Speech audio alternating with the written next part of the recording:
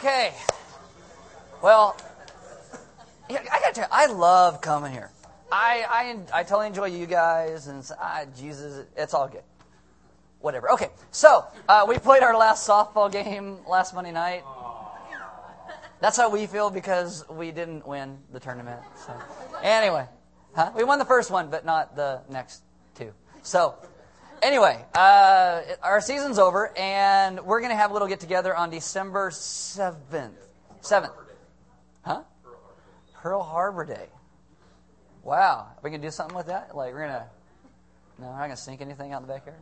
Okay. It's your house. Yeah, okay.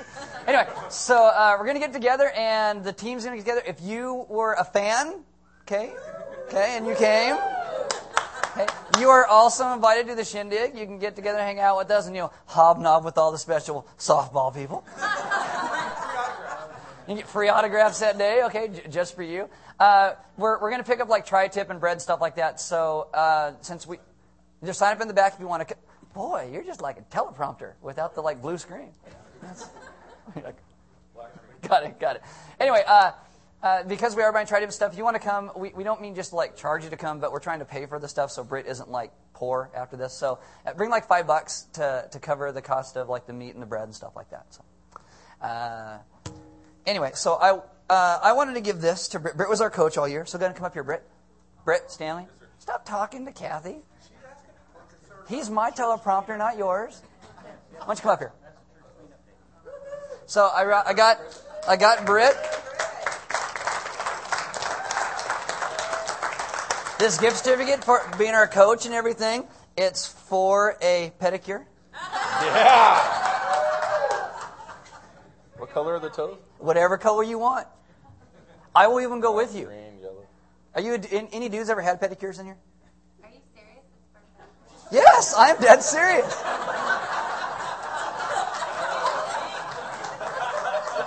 It's the best.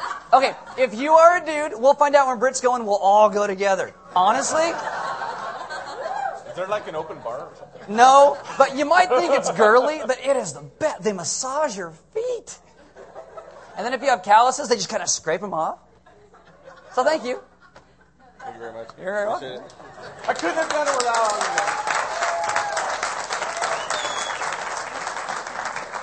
you. We also went bowling yesterday, and the person who got the highest score didn't show up for dinner because he just shined his on because he's like that. But Chad Schaefer got the high. You're like, I got to stand up. I'm embarrassed to get here. You got a manicure. You're welcome. He bowled 170, which is amazing for, I guess, normal people who aren't like bowling geeks or anything. Like, never mind. Yeah, you should just let that go right there. I had somebody ask me last week, they said, about the men's breakfast. They said, do you record those so that we can download and listen to them? And I said, no, because we talk about special man stuff. And it's a secret. And so we don't let women know about our... What's that from the Little Rascals? The He-Man Woman Haters Club, yeah. We don't really hate women. We really like women. But, okay. So... we just don't record it, and so you just have to come. The next one's actually in January, so if you're wondering, you should come to that. This Wednesday night, we're doing our Thanksgiving get-together. And if you're new or haven't been here or haven't heard me just beat this into the ground, I'm going to do it again today. We are getting together this Wednesday night to celebrate a little pre-Thanksgiving thing. We want everybody to sign up and everybody to come to this. And I say that every week, and everybody's like, yeah, I got it. And then you guys walk out, just right past the sign-ups, right outside, and leave. We want everybody to come. Right now, there's about 30 people in each home.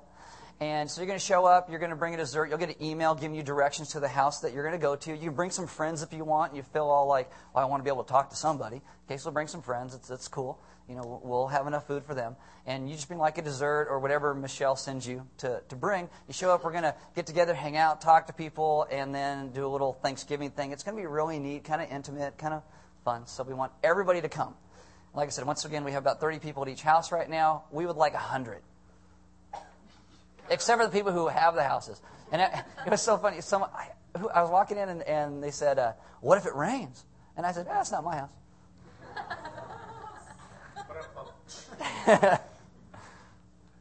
Sorry about that. Hi, how you doing? We're doing it at one of their houses. Anyway, so you guys should sign up. You should come. It's going to be a lot of fun, and we'd like you to be there. If you got an email from Michelle already about where you're going and what to bring, she forgot to tell you what time. Okay, so it's going to start at 6:30. So if you got the email, just print it, write it on there, 6:30, come. If you haven't signed up yet, sign up outside. You'll get an email either today or a phone call, either today or tomorrow or Tuesday, telling you where to go. Go. Never mind. So that could come out really bad, couldn't it? Yeah. All right. Why don't you guys stand there? You're reading God's Word. We will start going. It says Isaiah 64, verse 1. And it says this. Oh, that you would rend the heavens and come down, that the mountains would tremble before you. Let's pray. Father, this morning, I ask that we would be a people who are humble, who, in a sense, tremble before you, so that we would hear the things that you want to say to us, that our hearts would become humble, and that we would trust you to go into the places that you send us, and that we would live for you so people know the goodness and the greatness of who you are. Amen. Have a seat. We're going through the Gospel of John.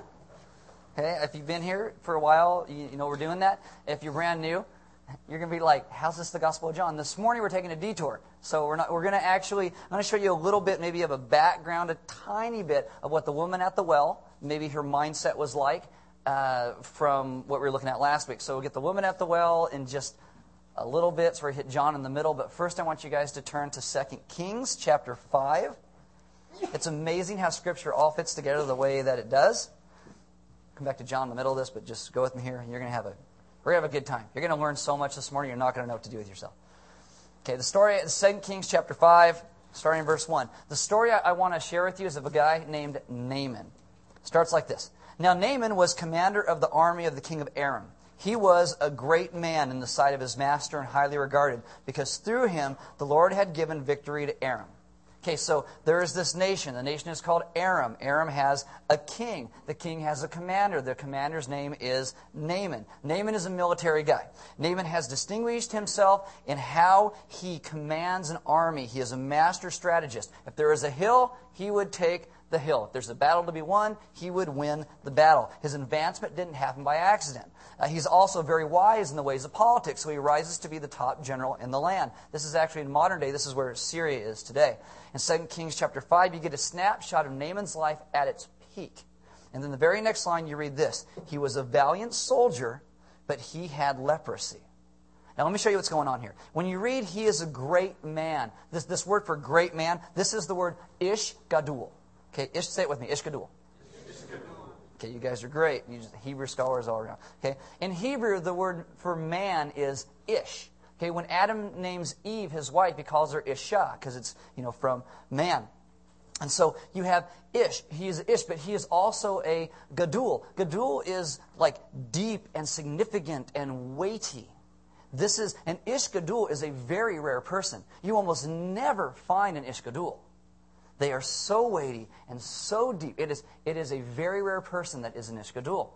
But then you read, he had leprosy. In this first line, he gives you so much information. Because he has leprosy, that means that he is a Masorah. Everybody say Masorah.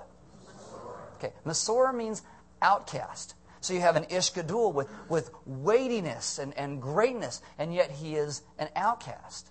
It doesn't go together. This is a paradox, because you can't have an Ish Gadul and an outcast. This is a very big problem. He just defeated the armies of Israel. He killed Israel's current king. He returns to Aram with power and fame and wealth and lots of slaves. And the irony is that Naaman controls troops. He holds the life and death of thousands in his hands. And he has a plan, and he can buy and bribe and intimidate all kinds of people. But he can't do anything about this little patch of reality on his own skin, known as leprosy. Reality has shown up and said, Naaman, you're mortal. There's this movie, and I can't remember where this quote came from, but somebody says, a man's got to know his limitations. And Luke's dad walked up and he said, that's from Dirty Harry. So apparently, there you go. Man's got to know his limitations. Biblical truth from Dirty Harry. In the ancient world, leprosy equals death. You have leprosy, you die. There's nothing you can do about it. Nothing. And all of his brains and all his courage, all his connections can do nothing. He's going to die. Verse 2. Now bands from Aram had gone out and had taken captive a young girl from Israel, and she served Naaman's wife. So, there's this girl, she is dragged from her home and from her parents and from her life. She now has no hope to ever get married, to have children of her own, to have a life of her own. If Naaman's at the top, this girl's at the bottom. This is, when you see most of the story, it's a story of opposites and irony, how things go back and forth like this. This girl is a slave. She's a prisoner of war. She's female. And Naaman puts her there. And eventually the life of Naaman is going to fall to the knowledge that this slave girl has. Verse 3. She said to her mistress, "If only my master would see the prophet who is in Samaria." Oh, where does he live? Samaria. Now, last week we looked at that with the woman at the well. "He would cure him of his leprosy." She is talking about the prophet Elisha, a man of God who could heal Naaman. I can't imagine Naaman's response. "I just went down there and killed a whole lot of them. I don't think that's the best place for me to go and ask for someone to heal me." You know, Elisha's an Israelite. Naaman and Israel, they're going to hate each other at this point. You know, he just killed their king. This would be, for Naaman, this would be like George Bush going to Saddam Hussein's personal physician and asking for help. Can you help me? This would be like a militant Palestinian going to the middle of Tel Aviv and asking for help. And this is a slave girl telling him what to do. But if you're an Ishkadul, what are you going to do anyway? You're going to die unless you do something. You have no other option. So verse 4, Naaman went to his master and told him what the girl from Israel had said. "By all means go," the king of Aram replied. "I will send a letter to the king of Israel." This is the new one since you killed the other one. So Naaman left, taking with him 10 talents of silver, 6,000 shekels of gold, and 10 sets of clothing. So he takes 750 pounds of silver, he takes 150 pounds of gold, and 10 sets of clothes. So you can interpret that one for yourself. You're good there. The king of Aram, he doesn't really know how to proceed in this because he doesn't know about God. He doesn't know what God is like. He just assumed that kings are in control of everything. And so a king should have control over this magic fairy dust that should heal Naaman. So the king writes a letter to Israel's king. Verse 6, this is what it says. "The letter he took to the king of Israel read, 'With this letter I am sending my servant Naaman to you so that you may cure him of his leprosy.'" If you're the king of Israel, what are you like? Oh, crap. These guys just killed the last. What am I going to do? I want to show you kind of what's going on here, too. Here's a map. On the top, you see D. Okay, this is Damascus. This is where Aram is. And then down here, you see this S, and that's Samaria. That's where Israel is. The story goes like this. You have these guys up in Aram, and they're going down into Israel. They attack, they kill, they take back up to Aram. He finds leprosy. He takes another trek back down into Israel. The god of Aram is known as the god Ramon. Okay? The god Ramon. Now, this is the thunderer god. Eventually, in Greek mythology, he becomes Zeus. The king of Aram's name at that time is Ben-Hadad. Ben means son, and Hadad is another name for Ramon. So this guy, the king of Aram, goes by the name, son of Ramon, son of God. Okay? The guy in Aram, son of God. Israel's king is named Jehoram, is Jehoram. And his name actually means shown, he who is shown mercy, or he who is loved. Israel's God is Yahweh. In your Bible, when you look, you'll just see the Lord. All through the Old Testament, you just see the word the Lord. That's Yahweh. 2 countries, 2 kings, 2 gods. The god, Ramon, is not able to cure Naaman. Not able at all. So the son of God sends his general to the country of another god that a slave girl recommends. Do you see the irony? Yeah. The king of Israel obviously is not happy. He's a corrupt coward, as was his father. I don't have the magic fairy dust. I don't know what to do, so he freaks out. Verse 7. As soon as the king of Israel read the letter, he tore his robes and said, "Am I God? Can I kill and bring back to life? Why does this fellow send someone to me to be cured of leprosy? See how he is trying to pick a quarrel with me." And we read that and we say, "Try the decaf. Buddy, you're freaking out. You just got some gold and some free t-shirts. Life's good. It's great." This king thinks that the king of Aram wants to pick a fight with him so he can come and kill him. He is thinking about himself. But the point is that the king of Israel, according to those in Aram, is supposed to be a representative of Israel's God. Is that true? Yes, that is true. He is supposed to be that, as well as the priest. When Jesus comes, he is our king, he is our priest. The pagan king of this other country thinks Israel's God can heal Naaman. He has more faith in Israel's God than the king of Israel.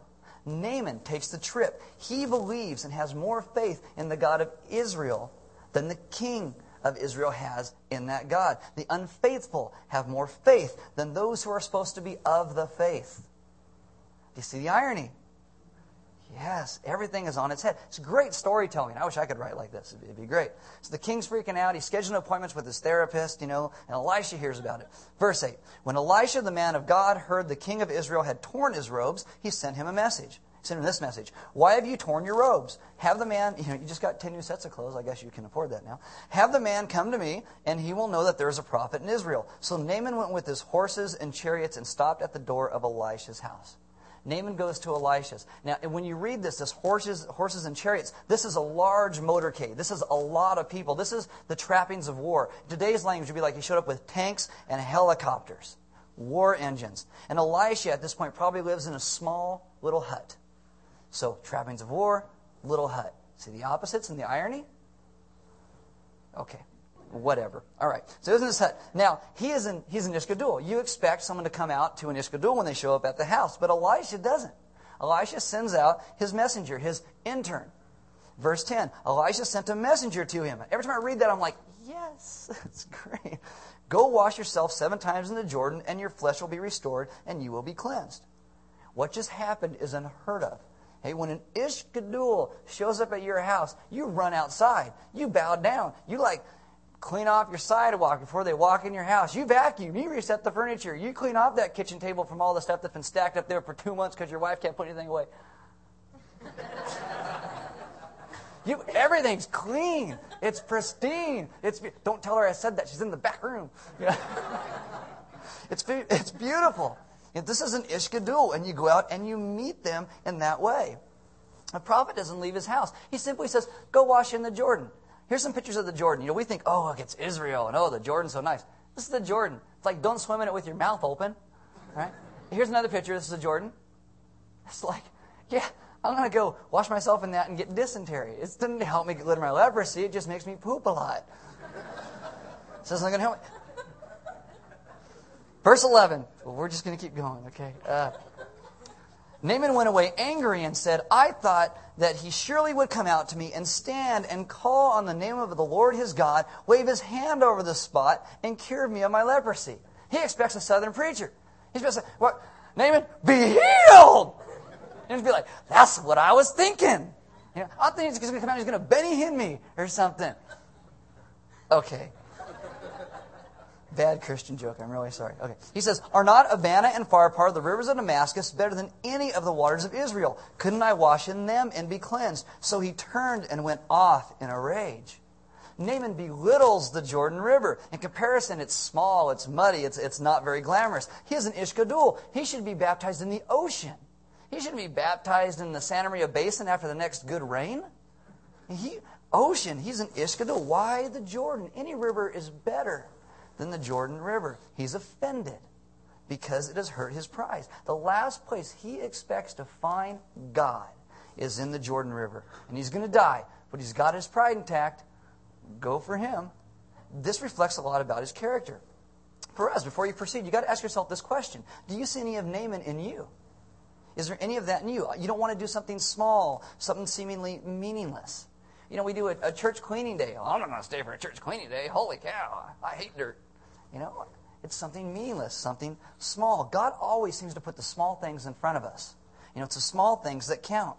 Put your card away at the grocery store. People ask me all the time. I go to Costco, and I sit on the other side of that stinking parking lot. And I walk that thing off, and I put it away. People's like, why do you do that? Just leave it where everybody else is. And I go, because I'm supposed to put it away. I do. So, whatever. You should put it away. You pick up your trash. You do little things. You offer a meal, friendship to someone around you that needs it. You seek to give comfort to maybe somebody who has none, somebody who's very lonely. It is hard for prideful people to enter the kingdom of God because it's about simple, humble things that make us grow. God essentially says to Naaman and to you and I will meet with you, but I will decide the place. I will decide. And it's not going to be where you're going to expect. And I will usually ask you to do something not very glamorous and not very impressive. You will have to listen for me and the voices of those around you. Meet me at the Jordan River. One of the hardest things for people is to realize that it is our humbleness that enables us to hear God. When we think we have God all figured out and how everybody's supposed to live and how everybody's supposed to do anything, that's when we're on shaky ground. we need to be humble when we come to God. God longs to speak with us. I just don't know how much we really want to listen to what God wants to say to us, because there are so many things He's already said and we don't listen because we don't like it. I mean, God says things like, love your neighbor. Well, I love my neighbors. Do you even know your neighbors? Have you talked to them? God says things like, you have no other gods before me. Well, I don't. Well, do you focus on yourself and get all of your time and effort and your money and everything just to you? You're your own God. God says things like this. Sex is for the confines of a marriage covenant. Well, He wasn't really serious about that, was He? Yeah, He actually was. God says, be honest and don't lie. Someone goes, do these pants make my butt look big? No, your butt makes your butt look big. I mean, it says don't steal. Well, I'm just going to fudge my taxes a little bit. I could say I gave this to the Goodwill this year, and the point. Why do we expect God to talk to us and tell us things if we don't follow what He's already said? I mean, that's the story of Naaman. It's a story of learning humbleness and realizing that God's way is really the best way, even when you are a Ish Gadol, even when it seems to go against our sensibilities. Verse 13. Naaman's servants went to him and said, my father, if the prophet had told you to do something great, would you not have done it? How much more then when he tells you, wash and be cleansed? He says, if God told you, go out and win a battle, conquer a nation, give millions, well, you would do that because it shows your greatness and your renown. He said, but that is not what God says. Why not follow God when He asks you to do something very small? And we don't know, because the text doesn't tell us how long Naaman stood there, how long he debated this. Am I going to cut this servant's head off, or am I actually going to go wash in the river? We don't know that. There's one issue. I got years of pride and self-sufficiency and independence, or the other is this message of humbleness.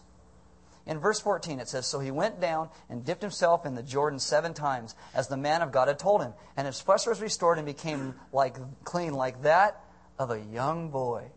I just think that's funny.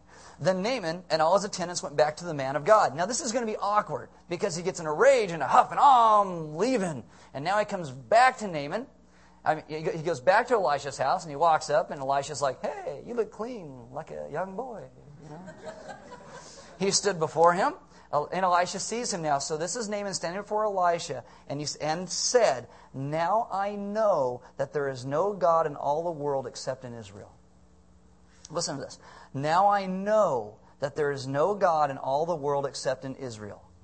What Naaman says is huge. This is a complete life switch for him. In the world, in history at this time, except in Israel, they all believed in localized deities. Remember when I showed you the map with Damascus and then Syria, Israel down here?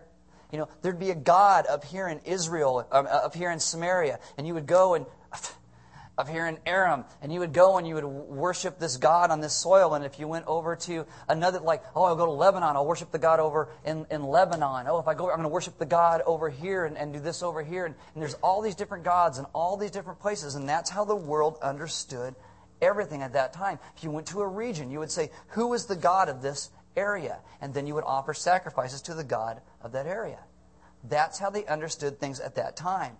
In a small corner of the world called Israel, there came a people who said, I don't think so. There is one God, and this God is God over everybody and everything. And it's a mind-blowing idea, because this God isn't a God you seek after and you kill your kids and do all. This God is a God who reveals Himself to people because He loves people, because He created people. Everybody thinks there are localized deities except for the Israelites, who believe that their God is for everybody. Their God is for everyone. Gigantic new concept. So when Naaman says, now I know, he has been enlightened. What the Jews have been saying now makes sense.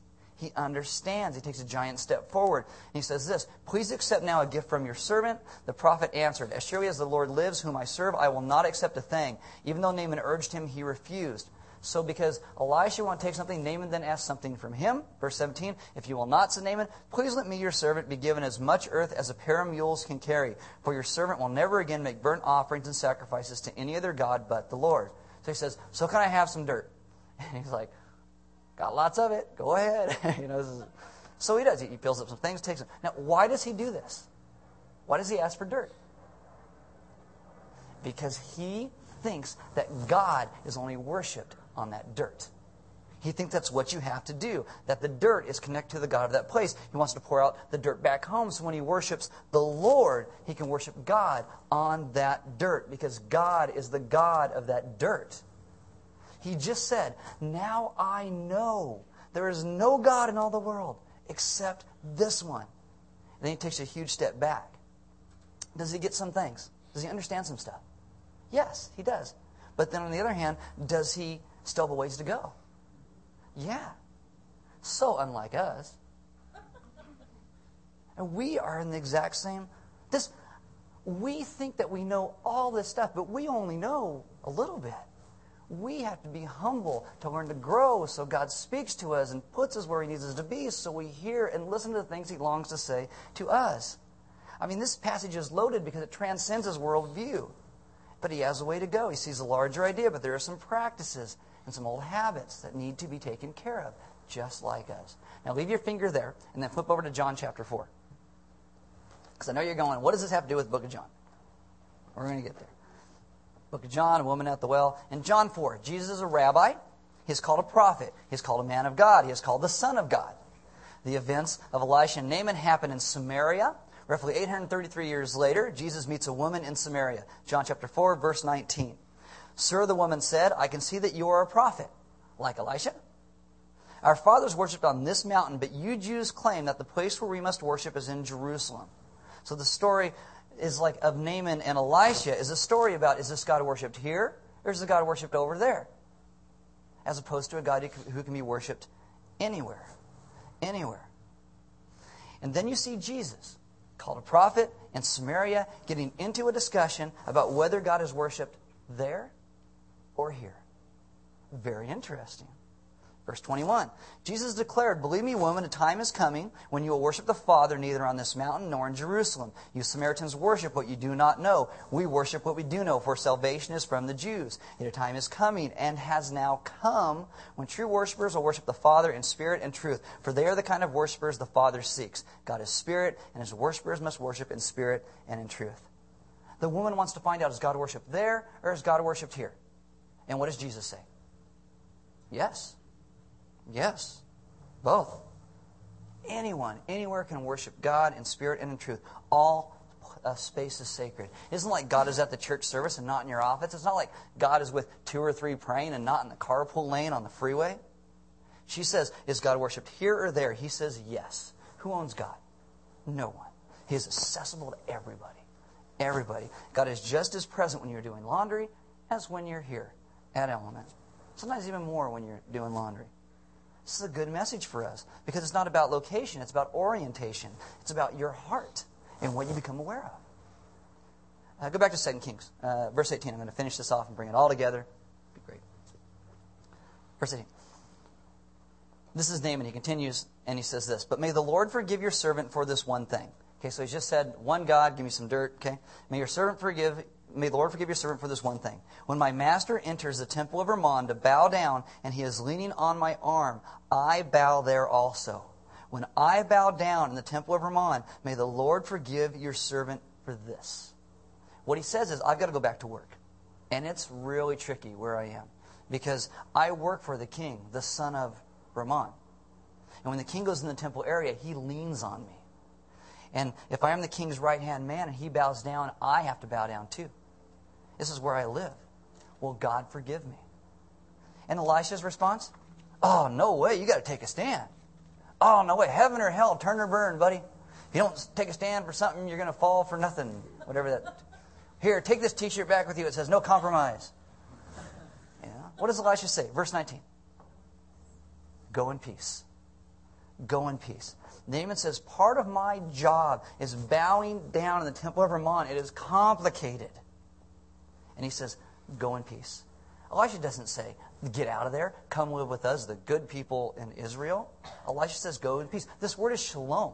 The word shalom means right relationship, right? What things are just as how they are supposed to be. Everything is all right with you and God, God's favor, God's blessing. Naaman says, I might bow down. Elisha says, go in peace and the blessing of God. Now, I wonder how many of you live your lives and you work and live in the temple of Rimmon. Every day you go into situations that are really hard. How do you balance people and your job? Say you're a believer, and you got to sort through how to be a follower, and things get really, really sticky when you're in the Temple of Hermon. Maybe you work or live among a people who are totally different than you, have a total different mindset than you, and they crack a joke, and it's very degrading, and you've got to decide, do I laugh or do I not laugh? Which begs the question, was it funny or was it not funny? What do you do? This is one of the reasons why I tell you that Element is being what's called a missional church. We believe every single person is a missionary where you live. It doesn't mean you wear a robe and put on sandals and grow a beard like Jesus and you're going to burn in hell. That's not what Jesus did. Jesus related perfectly to the culture that he was in. You dress a certain way. You work a certain place. You have friends that are... And you connect with them because you are missionaries in the culture that you're in. We serve a different king, though. And this king loves people and longs people to stop doing things in their lives that's just destroying them. And to live a life of purpose. That's you and I living in the Temple of Hermon. I mean, do you know what the Temple of Hermon looks like? It could be your family. It could be your school. It could be your work. And you have to love and be bonded to people who are doing stuff that's just killing them. And it breaks your heart. And sometimes things become fuzzy and hard and tense. And some people just say, well, just follow Jesus and he'll tell you what to do. Sometimes following Jesus means things just get way more complicated. Way more. Sometimes things become a little gray. Not because we compromised or rejected God's ways. It is because of the truth and our commitment to Jesus to take him seriously that we end up in the Temple of Hermon in the first place. Because that's where God wants us. And how is this king of Aram going to hear about Yahweh, the God of Israel, unless somebody tells him? And who is the only person who has enough weight and significance and respect for the king of Aram to listen to? The Ishkadul, Naaman. He sends Naaman back as a missionary to the culture in which he is a part of so he can be God's representative. I mean, how are people here about God where you are? You. That's how it works. This is how God works in the world. Jesus also goes to the Temple of Hermon in a way. Jesus goes to Samaria. He talks with the sinful woman. He talks to their whole town. They all end up getting saved and believing in who he is. All because he was willing to do something that we as religious people, if we were back in that day, would have looked at and said, oh, he shouldn't be there. But where else should God be? Where else should we be but seeking the lost in the Temple of Hermon? God is the only God. He is for everyone. He has revealed himself in Jesus. And you don't need dirt. You just need faith. And that faith may take you sometimes to places that are very, very hard. And yet those hard places, they need to hear about Jesus too. They don't need to hear about you and your dirt. They need to hear about Jesus. Hear about him, what he has done, what he has done for you. And he has enabled us to worship God, the only God, again, by bringing us into right relationship with him. That is who you and I are called to do and be. Living in the Temple of Hermon. Because I know sometimes it's hard. It's hard. Where do you draw the line? It's hard. And yet we are exactly where God needs us to be. And so you live. I mean, many times people are going to know who Jesus is more by how you live than the things that you say.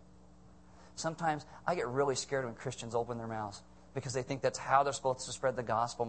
You spread the gospel by how you live. How you live. Jesus touched people. He loved people. Places his hands on people no one else would touch. It's a beautiful thing.